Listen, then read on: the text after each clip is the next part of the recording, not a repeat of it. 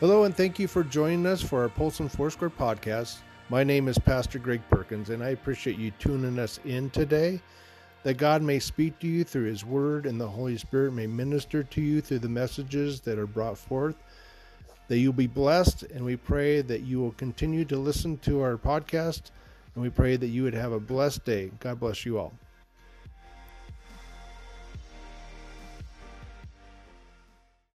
Mountaintops and valley experiences in our life. We all have mountaintop experiences, and we probably have even more valley experiences. I like Ron saying that our valley is a place of the Holy Spirit. That's awesome. Sometimes we think of valleys as only being the negative, right? We only think of the valleys as being the doldrums, the bummer times. But sometimes we have these amazing mountaintop experiences where it's just like, wow, that can never be matched. That was amazing. Time was just top of the charts, amazing, only to be followed by a big downer, right? It just kind of completely crashes. You have a really good day, and then the next day it's just like, where did this come out of nowhere? Life happens. But are you prepared in your life for the suddenlies? Are you prepared for the suddenlies that happen in life? And what do you do about those days where it just come crashing down? Are you prepared for those as well? What do you do about that? Or do you find yourself taken by surprise often by these uncertainties? Are you taken by surprise just like, I didn't see that coming. It just came out of nowhere, and I was just completely flattened by that situation. That you're always let down. Do you find yourself always being let down by, hey, I have a lot of good experiences, but I probably have more valley or downer experiences in my life. That, there's things in life where things happen. There are things that, where we have good days, and there are times where it just completely can't get any worse, it seems like, and it happens a lot. That you get up, maybe you get up and you read your Bible, you just have this amazing time with God. You ever had those amazing times, God just speaking to you, you're connecting with the Lord, He's just speaking to you, powerful time, a devotional or prayer time, and then the kids get up, or then you go to work. You fill in the blank. It's back to earth again, back to real life, and it reminds me of this one of my favorite prayers. It says, "Dear Lord, so far today I am doing all right. I have not gossiped, I have not lost my temper, I have not been greedy, grumpy, nasty, or selfish, I have not whined, complained, I have not cursed, I have not eaten any sugar or chocolate yet, I have not charged anything on my credit card, but soon I'm going to be getting out of bed, and I think I'll really need your help." It's pretty bad when, all that happens, all the good stuff happens before you even get out of bed. That's the high point of your day, and it's all downhill from there. Well, today, I want to look at this story, and today's example is the Transfiguration. That this amazing mountaintop experience that Jesus took Peter, James, and John with them to come along with them to this place. And it's recorded in actually 3 places. In Mark today, we're going to read this story in 9, but it's also recorded in Matthew 17 and also Luke chapter 9 that kind of give and I'm going to refer a little bit to it as well in those Gospels, just a little bit different take on what happened that day. So I want us to read this. This is Jesus' transfiguration and these 3 disciples that witnessed it. It was a powerful God moment on the mountain. And so let's look at that starting in verse 1 of Mark chapter 9. It says, "And he said to them, I tell you the truth, some who are standing here will not taste death before they see the kingdom of God come with power." Verse 2, this is where the transfiguration part starts. It says, "After 6 days, Jesus took Peter, James, and John with him and led them to a high mountain where they were all alone. There he was transfigured before them. His clothes became dazzling white, whiter than anyone in the world could bleach them. And there appeared to them before them Elijah and Moses who were talking with Jesus. Peter said Jesus, "Rabbi, it is good for us to be here. Let us put up 3 shelters, one for you, one for Moses, and one for Elijah." And he did not know what to say. They were so frightened. Then a cloud appeared and enveloped them, and the voice came from the clouds, "This is my son, whom I love. Listen to him." Suddenly they were looking around, no longer saw anyone with them except Jesus. As they were coming down the mountain, Jesus gave them orders not to tell anyone what they had seen until the Son of Man had risen from the dead. And they kept the matter to themselves, discussing what rising from the dead meant. And they asked him, "Why do the teachers of the law say that Elijah must come first?" And Jesus replied, "To be sure, Elijah does come first and restores all things. Why is it then written that the Son of Man must suffer much and be rejected? But I tell you, Elijah has come, and they have done to him everything they wish, just as it is written about him." Lord God, I pray that we would be able to take today from your word, and we would be able to apply these truths to our heart about, Lord, the times that we do have with you, the reminders that you are with us no matter whether we are in the mountaintop experiences or whether we are down in the valleys, Lord.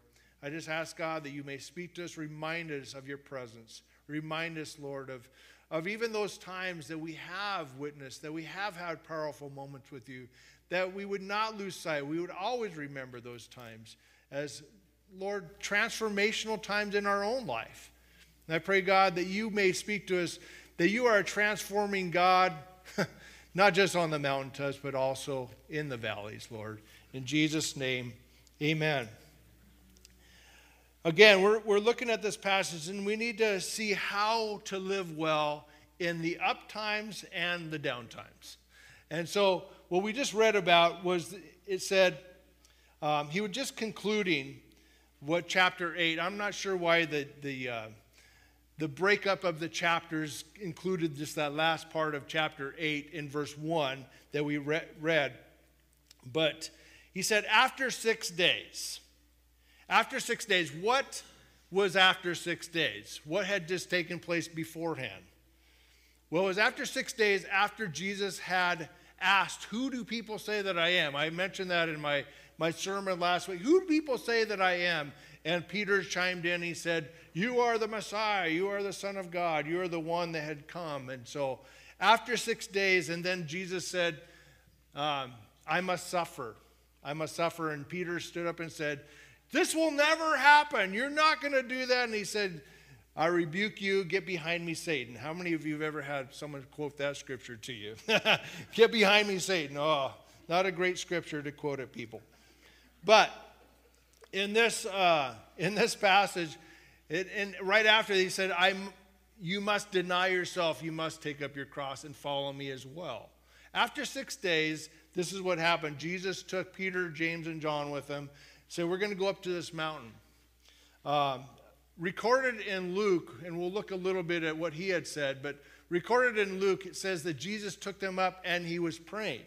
He was praying up on the mountain, and Jesus would often go up to lonely places and spend time in prayer, right? We're going to talk about that a little bit today as well. But after 6 days, they went up to this mountain and he was praying. And at this moment, all of a sudden, it says he was transfigured.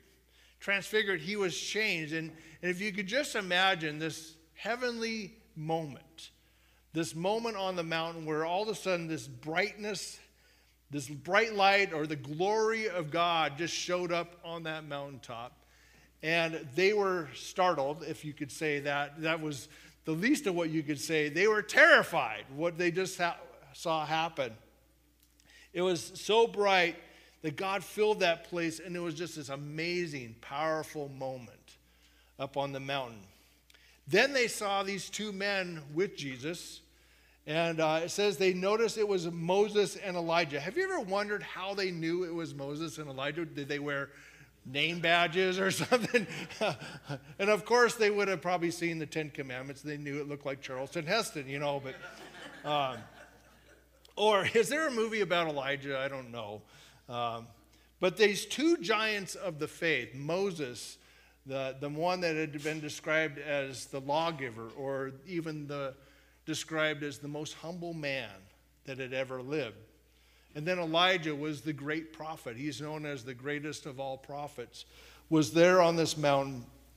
And both of them were also paired in the last chapter of the Old Testament in Malachi. You can read in chapter 4, it reads this. It says, verses 4 and 5, remember the law of my servant Moses, the decrees and laws I gave him at Horeb for all of Israel. See, I will send the prophet Elijah to you before that great and dreadful day of the Lord comes. So you can see that in this passage he's saying, remember to look for Moses, remember him, remember the law. But also this, see Elijah, see him, or look for him. And so here and Elijah are talking. We don't even know what their conversation was. We don't know what was being said in this moment. But Jesus and them on the mountain. And actually, here you could say Moses was preparing or talking with Jesus, and you can surmise that they were talking about his departure that was going to be happening soon in his own death and his resurrection. But the Greek word is also from that passage is Exodus, which actually means just as Moses had led the Israelites out of Egypt into what would be the wilderness, hopefully they wanted to be the promised land, but of course they rebelled. That Jesus was now the one that was going to lead them into new life and freedom. And that's what freedom for all of God's children. Now, taking this passage again in Luke chapter 9's account, that it says that not only was he praying, but the disciples got sleepy. Luke records that they were sleeping in this moment, or they were getting very tired when Jesus was praying. This is often, how many of you get tired when you start to pray? You really have good intentions that you want to pray, you want to have a quiet time with God, and then you wake up later. You go, oh yeah, God, I know you know my heart, and you know what I asked before I even asked, but So God sees your heart. I understand that, but they were sleeping, but you can't sleep when the glory of God just shows up. And they were startled. The glory of God showed up, and they were wide awake at that moment. They were shocked, and this amazing presence of God was just a powerful moment. So Peter, not knowing what to say, because he was still pretty freaked out, let's just build tents and tabernacles for you. And he might have been trying to be theological and a good Jew at the time. Let's just, to commemorate the presence of God, let's build these tabernacles so that we can have Moses and Elijah and Jesus and we can all be there. But in reality, he was probably like, I just want to stay here. I just want to stay here in this moment. Let's just hang out and let's never go back down the mountain again. This is a good thing. I don't ever want to leave this place. And that's probably what he was saying. This is so amazing. Do you sometimes have those feelings that you just want to stay in that God moment? You're just like, I don't ever want to leave this moment with the Lord. Now, sometimes we think that the moments may be only mountaintops. Okay? Sometimes, like you guys went to the retreat. Powerful God moment. You said quiet stations and you prayed. And I've heard ladies go on lady retreats and they amazing times with God. I've taken kids to camp, and sometimes they dread going. They're freaked out about going, and then they go, and by Friday they're just like, I don't want to leave. I don't want to leave this place. I have so many friends, and I've got like 3 girlfriends. I mean, no.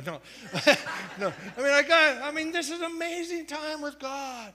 Or YWAMers, they go to the YWAM and they just don't ever want to leave because it's such a powerful God moment. Or you go on vacation or a honeymoon, whatever that high place is, that moment that you can remember and just recall, God, you were just there. You were just there. And sometimes we even think about that as that, man, back in 1983, back in 1983, that's when God showed up. That's when there was real music, or even going back further. I don't know, whatever that God testimony, that moment is. And that is a powerful moment a lot of times in our life. But it's kind of like, what is that movie? Napoleon Dynamite. Have you ever seen that? That's one of my favorites. Back in 1982, Uncle Rico. I mean, he just if it would have the coach would have just let me in, Uncle Rico, and, I would have just been a pro player and, all this and stuff. And so he lives with the regrets all the time. But sometimes it's just has God never done anything since then? Since 1982 or whatever? Has he never done anything since? I think he has. But sometimes we miss it. And I think that's what Jesus was getting at here too. There's amazing times with God, and sometimes we do. We can pitch a tent. We can pitch a tent and stay there for a while. But we all must come down the mountain at some time. Then this cloud, this cloud overwhelmed them. And actually this word for the glory that shone was actually taken from the word Shekinah, which was Shekinah glory of God. And it just enveloped that place. And it was powerful. This is when the tabernacle and the temple was built, that the Shekinah glory filled the place, and they couldn't even speak. They couldn't even worship. It was just wow.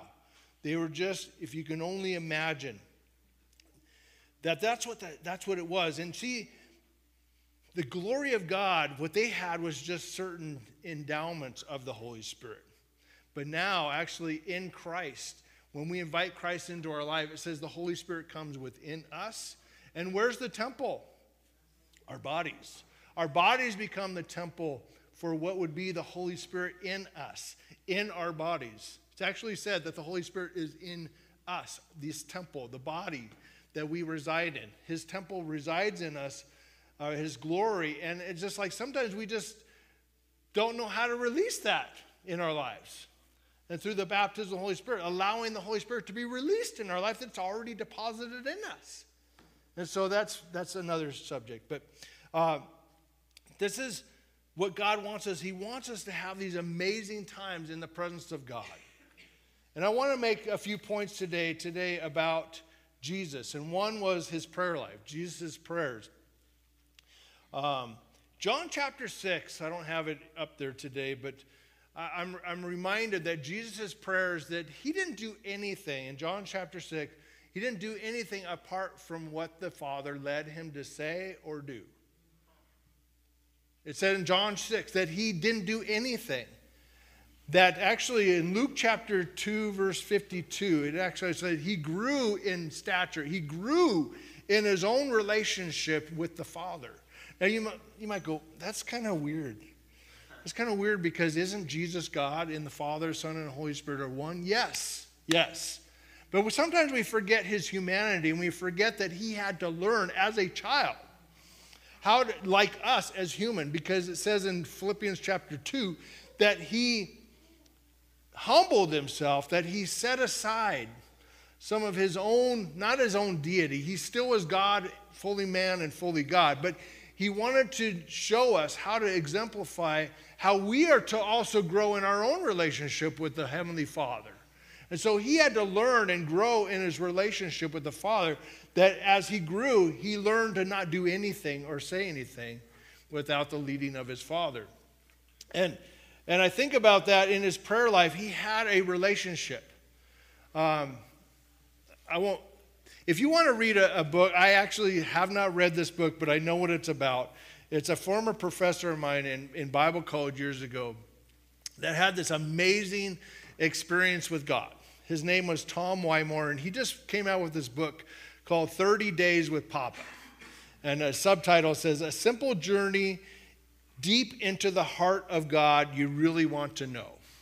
See, this professor of mine, he was one of my favorite professors, and I actually had him come here years ago and speak in our church about his own experience, that he's learned to do the same thing, where he didn't think he's amazing doctorate, he has PhDs, and he was an amazing teacher, but he also struggled with, I don't think I can hear God's voice.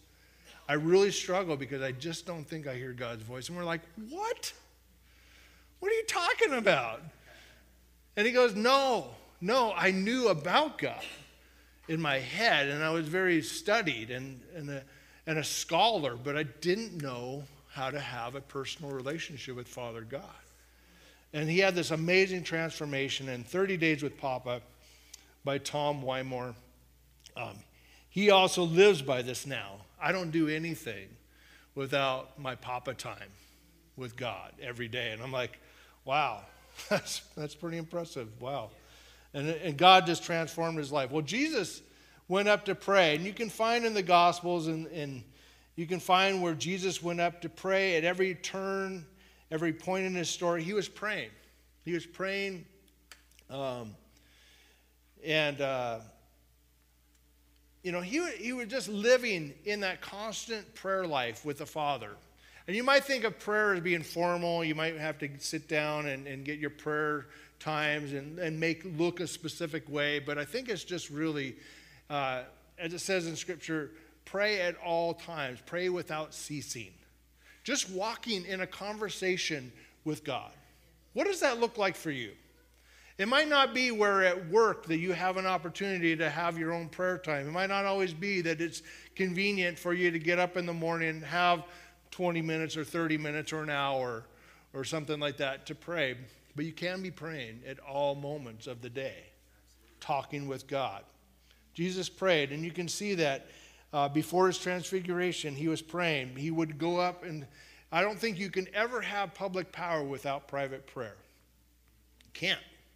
You can't ever have a place of ministry without personal times in prayer with the Father. And of course, he was praying at the cross before, as his arms were stretched out, Father, forgive them, for they know not what they're doing. As he took sin upon himself, became sin for us so that we could become children of God. We could become the righteousness of God. Jesus was praying at every major point. And there are couple explanations. One is that Jesus would pray in the good times and the difficult times. And, he prayed when he was in trouble. He prayed in those difficult times, certainly. And when you are facing difficulties, I hope that you're praying as well. But do we only pray when things are difficult? Is it possible to treat God like a 911 call? Or rather than calling a friend? That when do you call 911? Only in an emergency usually.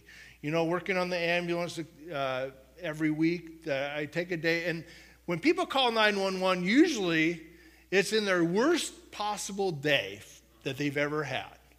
And we get to show up. We get to show up to help them on their worst possible moment of their life. So is it that we turn to prayer at the worst possible moments in our life? I hope that's not the case, that it's just a 911 call. Or do you call as a friend? Because friends usually text or they call all the time, right? That's what a friend usually does. Just imagine for a moment you're at a house with Jesus and he's standing on the door knocking on the door, asking to come in. Jesus is knocking on some of our own lives, in our own house, if you will. He's knocking on us. I'm reminded of Revelation 3:20 that says, Behold, I stand at the door and knock. He who invites me in, I will come and sup with him.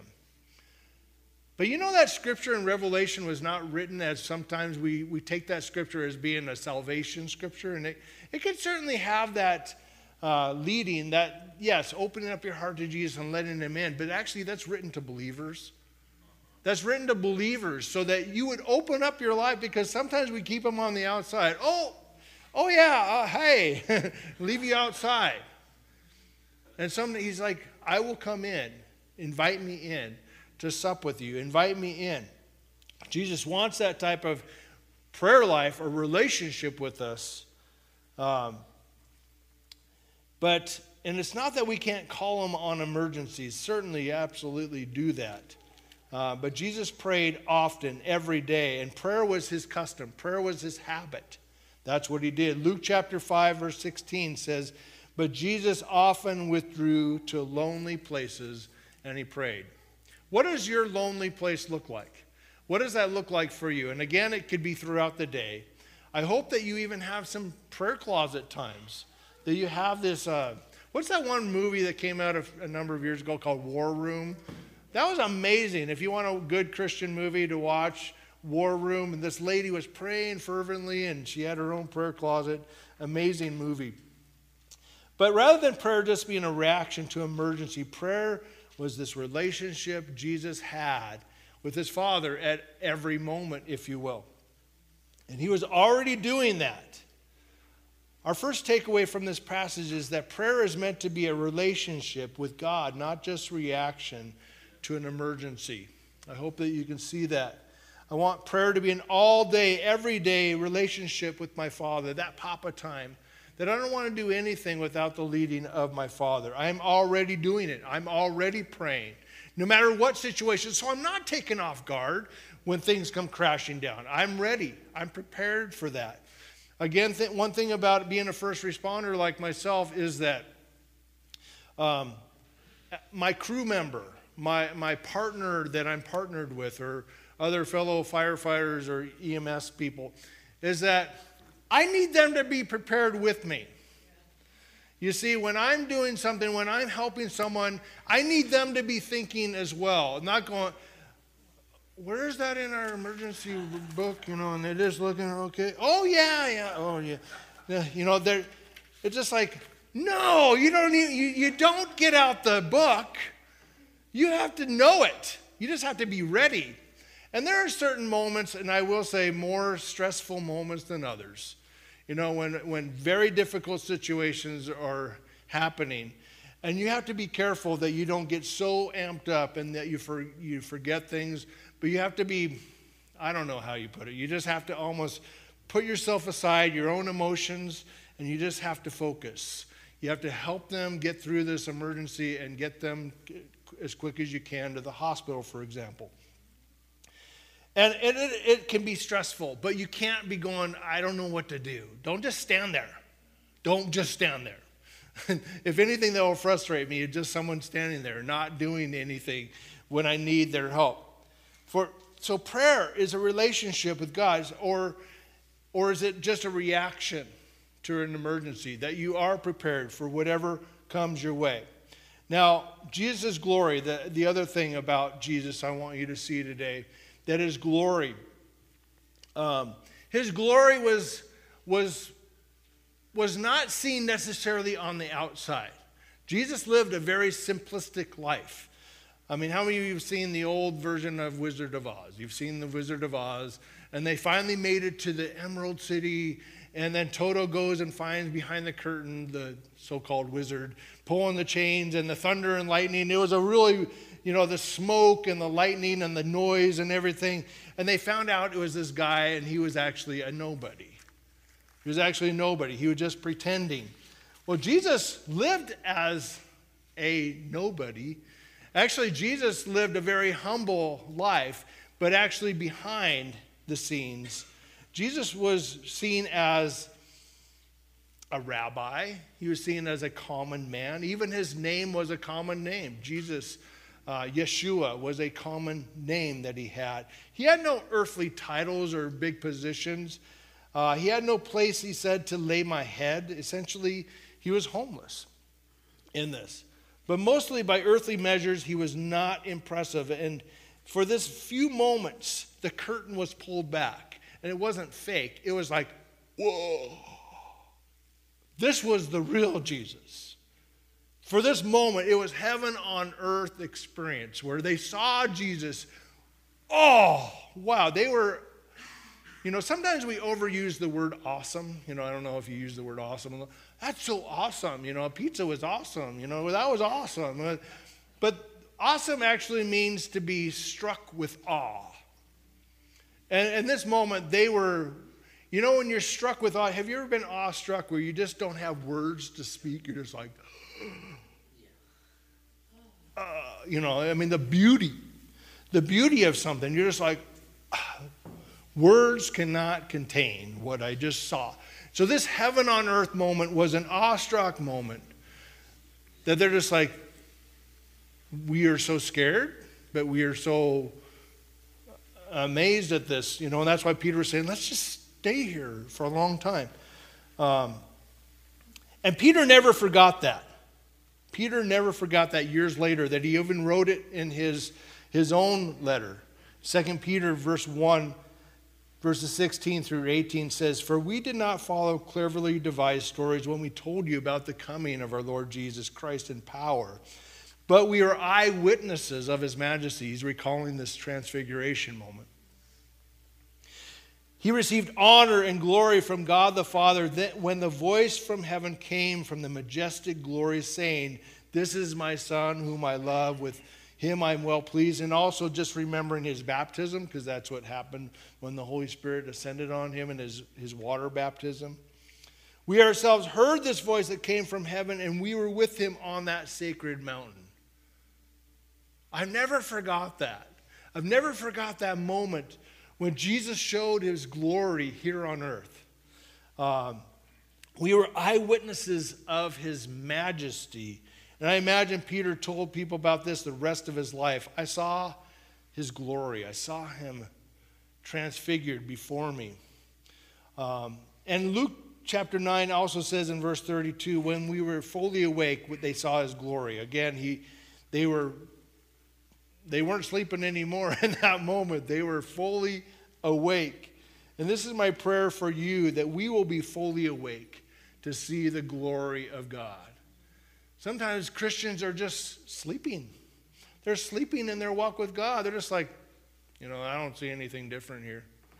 I don't see anything different here. I'm like, what are we missing?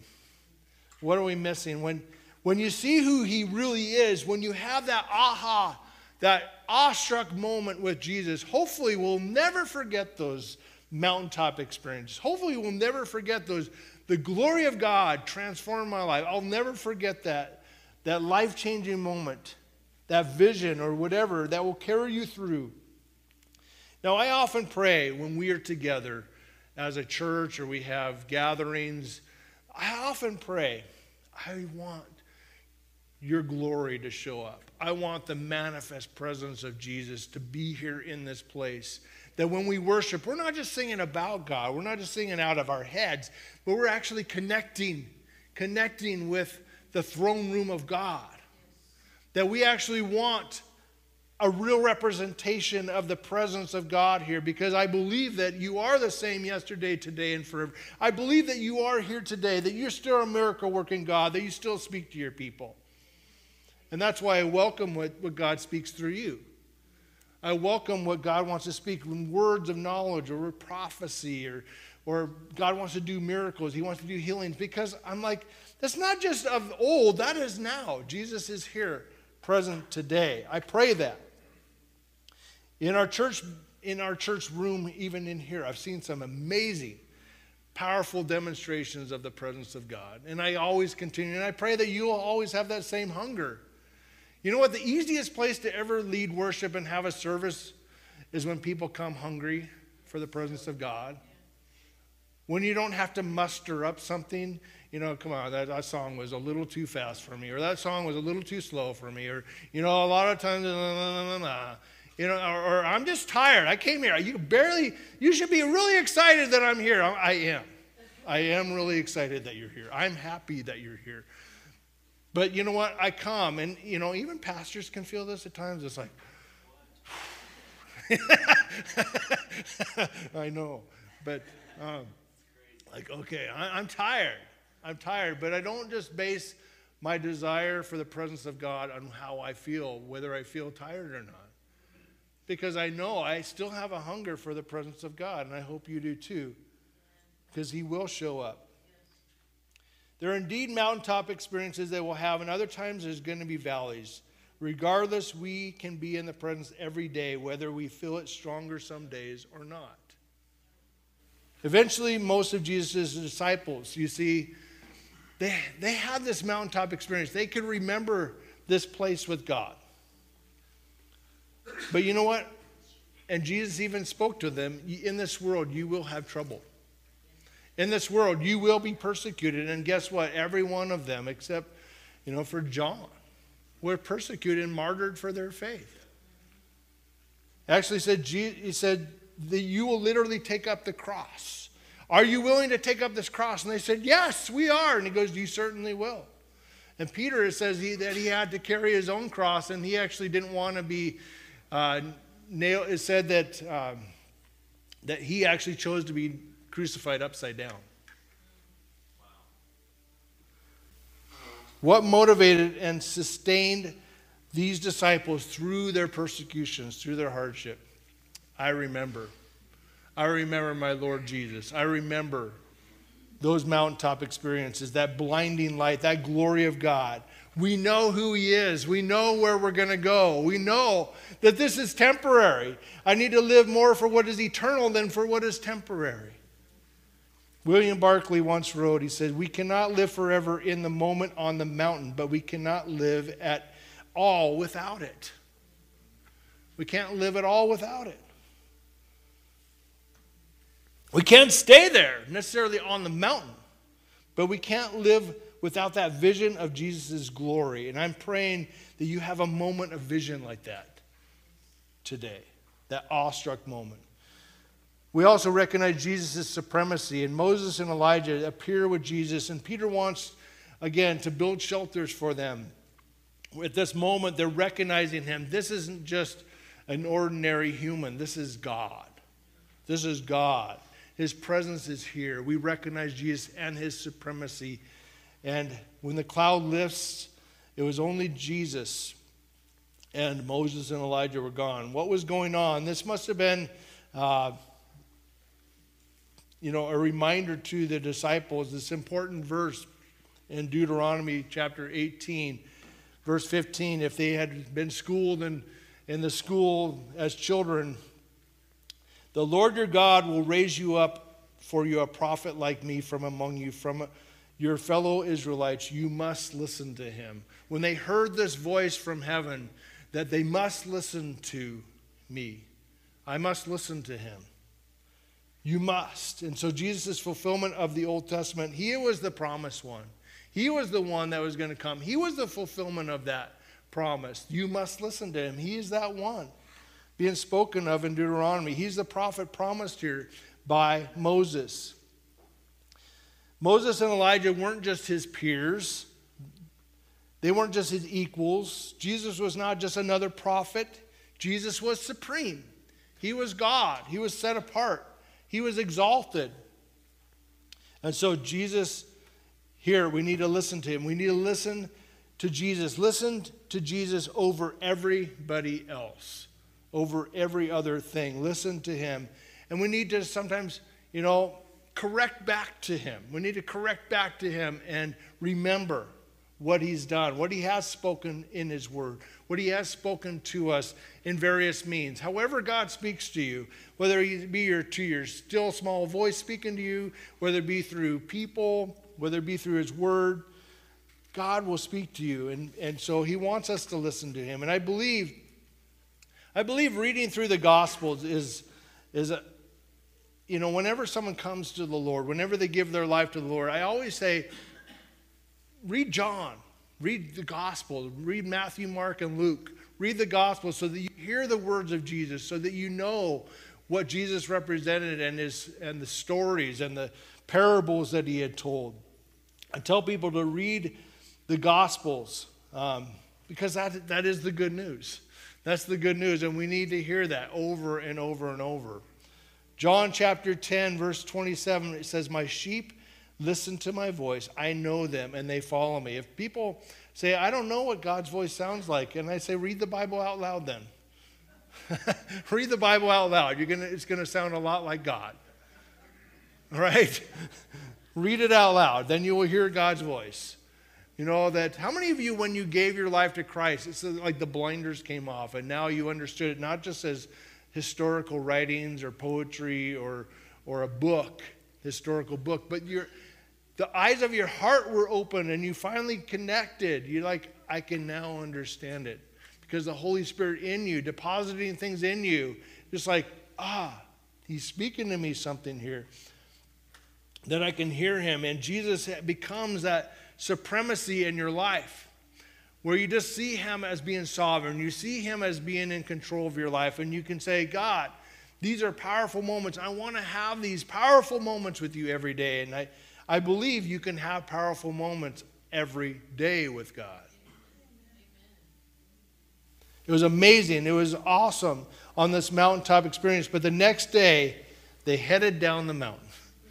They headed down the mountain. And here's what happened.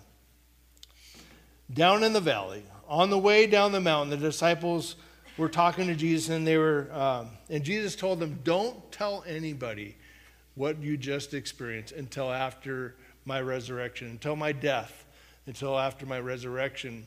And they're like, "Okay, I guess, and they kept those things to themselves." But they did question what was meant by, the rising from the dead. They didn't quite understand that. They also asked Jesus, "Why do the scribes say that Elijah must come first?" And that he told them Elijah did come first. And actually, who represented Elijah? John the Baptist. Yeah, John the Baptist came in the spirit of Elijah to prepare the way of the Lord, right?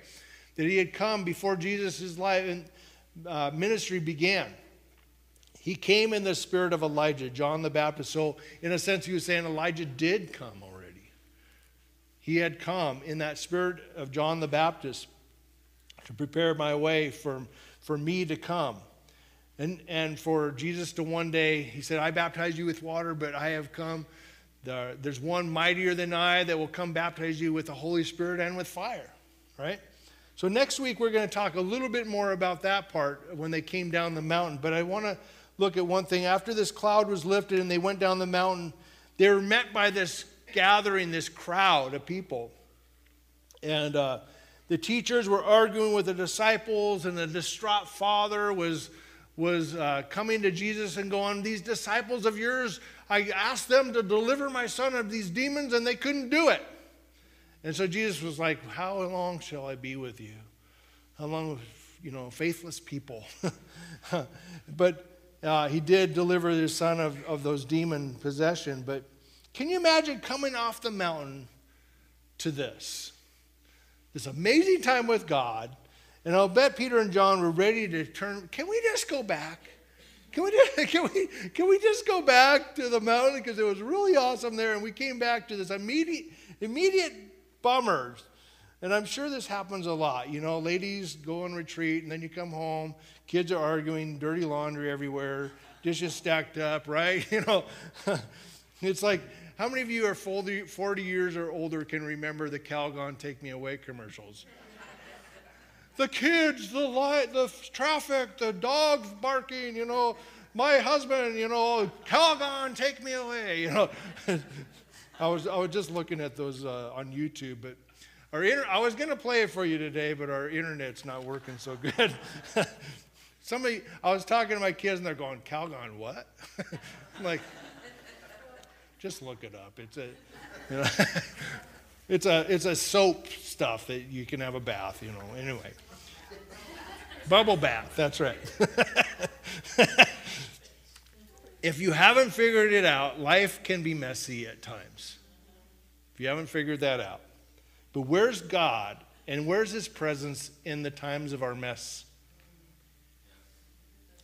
Has he gone anywhere, or have we? And I'm also reminded of Psalm 23, one of my favorite passages. And if you just even break that down, as David wrote that psalm, Psalm 23, and there's a great book called A Shepherd Looks at Psalm 23, a little tiny book by Philip something. I've read it several times. But it breaks down each of those scriptures in Psalm 23, and it reminds us, the Lord is my shepherd, I shall not want. He makes me to lie down in green pastures. Sometimes we need to be made to lay down. He leads me beside the still waters. Thy rod and thy staff, they comfort me. And there's so much in that. Though I walk through the valley of the shadow of death. It's talking about he feeds me, he protects me. He also sets a table before me in the presence of my enemies. The presence of my enemies? I'm not going to have dinner with my enemies. But God leads us as his shepherd to do things we just don't want to do at times. Who are we? We are the sheep of his pasture, right? We are called a sheep. We need to be led, and he wants to be that shepherd for us. David wrote that shepherd psalm because David was a shepherd as well, and he knew what that meant, what that looked like. That he leads us to go places we don't necessarily want to go. That doesn't always mean, and it doesn't mean that when the shepherd leads his sheep to the mountaintop experiences at times, usually it's only temporary. It's only temporary in the green pastures in the mountains. And then I'm going to lead you back down through that valley of the shadow of death. I'm going to lead you through some of those rocky places. But guess what? I haven't gone anywhere. But maybe you have. We sang that song, He Will Leave the 99. Maybe we are that one that he will leave the 99 to come searching for you. He will search after you. He will fight for you. He will never give up on you. He will always be there for you. Even if we left him, he will come searching for us. God doesn't give up on us. God doesn't always let us escape our problems or our valley experiences, but he does lead us through them, and he shows us what we may only see as problems, he can see as possibilities. Ezekiel is another one that God showed a valley, right? He showed this valley. He took him to this valley in this vision of this valley of dry bones, and everything was dead. Just a valley of dry bones. And he goes, can these bones live in Ezekiel 37? And he goes, I like his response. He's like, you alone know, Lord. Of course, help me out here. So, you alone know, Lord. And he goes, speak to the dry bones, prophesy to them, and tell them to live. Okay. Okay, and he did. And then he watched and he saw the sinews and the muscles and everything coming together to form this mighty army. He's just like, wow. And the breath of life came into them. What appeared to be dead, what appeared to be hopeless, what appeared to be nothing but a valley of dry bones in a depressing situation, God wanted him to see it differently. I took you to the mountain because I want you to remember those places. I want you to always remember that I'm here. I am supreme, that glory of God is for you every day, but I will be with you on the mountaintops and I will be with you in the valleys. If it just looks dead, God asked Ezekiel, can these dry bones live? Can he ask you that too? Can he say, can your situation that is completely useless and dead in your valley that you think is nothing but just depressing, I can't ever get to the mountaintop. I'm still stuck in the valley. And he goes, that's a good place to start. Can this live? Can you see life coming into it? Can you prophesy to that? Can I do this through you? Can you turn your problems into possibilities? Is our God a miracle working God or not? So whether you're facing, whether it be financial burdens or physical or health issues, emotional or relationship problems, Ezekiel is an example. He's a picture in this to see how God wants us to press into his abilities, into his power, not just our own. That we have a glorious God.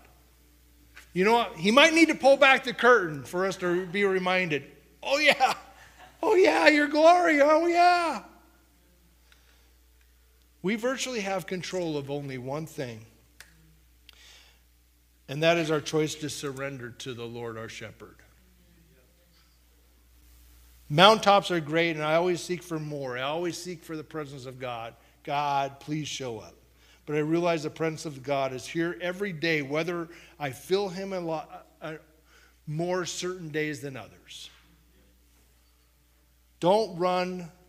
Don't disregard valleys as useless, frustrating, depressing, or hopeless. He may just be testing us and asking us if he can make those dry bones come to life. And if we are surrendered, if we are listening, he will use that to accomplish miracles just like Jesus did. Let's close in prayer. God, I thank you for these reminders of that your presence in your glory is still there, whether I see it or not. You are magnified. You are glorified, God, and you want us to hunger for you. And I do. I desire for more of you. I want more, God. I want more. I want to see you more. I want to hear you more. And Lord, you answer prayers like that. It is always your will when we come to you, God, you won't turn us away. Even when we can't feel you, even when we can't hear you, you're still there. God, and I remember those amazing times, and I know there's more. I know there's always going to be more. And I even thank you for this gathering today. I thank you for your presence. I thank you for speaking to us today, Lord. And if anyone needs these words of encouragement, Lord, that if you're in that valley, if you're in that dry bone situation, that God can turn that around. He will turn it around. He will be with you on the mountaintops. He will be with you in the valleys. And we just ask us, will we surrender to you? And I do that today. Again today, I do that. I surrender to you. I take up my cross. I die to myself so that I may follow you, regardless of my situations. In Jesus' name, amen. Amen. Well, I hope that the Lord would speak to you, and I hope you have story, because I know your mountaintop experience. I know your testimonies, and that's why I implore you. I implore you to speak those as encouragement, as testimonies to others, so that it can build faith in other people as well. That's what Peter did. He said, I remember what happened to me. I never forgot that we take that and we share that wherever you're at, whether in your own workplace, here at church, wherever it may be. Share your own experiences with Jesus with someone. God bless you all. Have a blessed day, and have a wonderful day out in the sun. I heard it's supposed to be. Hey guys, Billy here. I'm the media director here at Polson Foursquare, and I'm glad that you guys could join us this morning. If you guys are looking for more information, you guys can go to polsonfoursquare.org. And if you guys enjoyed the sermon, consider subscribing or sharing it with a friend. Thanks for joining us this morning, and we hope that you have a blessed week.